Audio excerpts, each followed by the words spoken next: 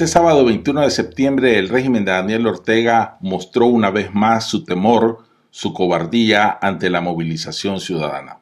La convocatoria de la Unidad Azul y Blanco, la Alianza Cívica y varias organizaciones más provocó un enorme despliegue policial y paramilitar en la ciudad de Managua.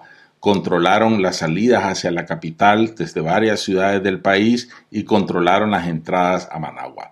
Esto en sí mismo es un éxito, porque tal despliegue militar, policial, represivo, es directamente proporcional al miedo que tiene el régimen de Daniel Ortega, directamente proporcional a su debilidad actual.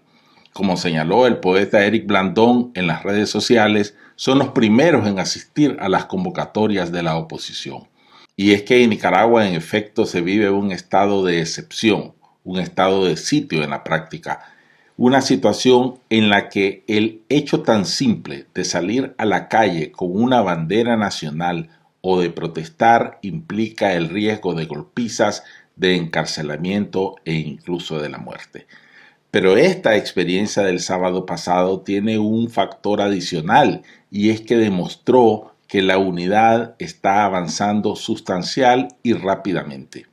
Y es que la experiencia histórica de Nicaragua señala que solamente cuando se logra la unidad diversa y amplia de todas las fuerzas democráticas es posible marcar hitos en la lucha política. Así fue en 1967, cuando solamente la salvaje represión y la traición de Fernando Agüero, que pactó con Somoza, frustraron esos esfuerzos unitarios. Y en 1979, cuando se abrieron las posibilidades de construir una democracia, los errores, el vanguardismo y la exclusión frustraron esa posible conquista.